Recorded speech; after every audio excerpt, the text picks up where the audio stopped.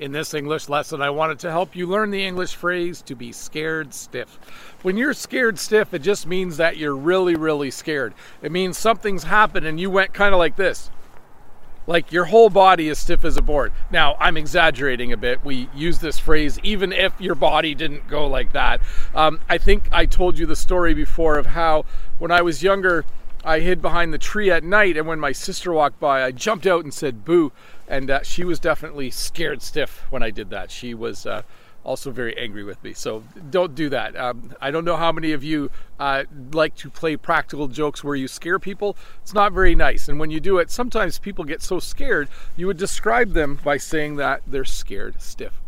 The other phrase I wanted to teach you today is to be bored stiff. Now, I certainly hope this doesn't happen in my classroom. When you're bored stiff, you look like this. It's when you're in a class or you go watch a movie that's really boring, or you're doing something in life that's just not very exciting or enjoyable. You would say that you're bored stiff. It's just a way of emphasizing that you're really, really bored. You could say that the movie was really, really boring. But you could also say, I was bored stiff during that movie. It just was not very good. So to review, when you are scared stiff, it means you're really, really scared. And when you are bored stiff, it means that you're really, really bored. I don't know why we have so many ways of saying things in English. Sometimes I feel like we should have less, but it's just another way of saying it. And by the way, I heard both of these phrases in the last week. So they are definitely phrases that are very common in English. But hey, let's look at a comment from a previous video. This comment is from Alex. Every time you pick the paper to read out a previous comment to us, it sounds like for me, and the Oscar goes to. And my response is, haha, I should maybe have music start playing when I have 10 seconds left to talk. So I'm not sure if you're familiar with the Oscars. The Oscars are awards that are given out in Hollywood for people who did a really good job making a movie or starring in a movie or doing the writing for a movie. And when you win an Oscar, the person at the front opens an envelope and says, and the Oscar goes to. And that's kind of what Alex was talking about there. Whenever I go to read a comment, I reach into my pocket and I pull it out. And for him, that reminds him of when he's watching the Oscars and they say, and the Oscar goes to.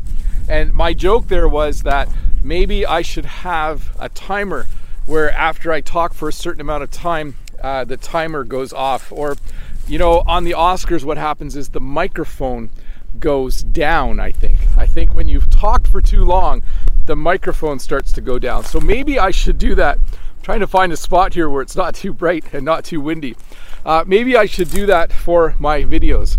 When I get close to the 4-minute mark, maybe the microphone should start to go down, or maybe the camera should start to move down, and that would indicate to me that it's time for me to stop talking. Hey, I'm just going to head this way a bit. It's a little windier than I expected. It wasn't windy when I came out, but for some reason it's windy now. I know I showed you this in the last video already, but the river is very, very flooded.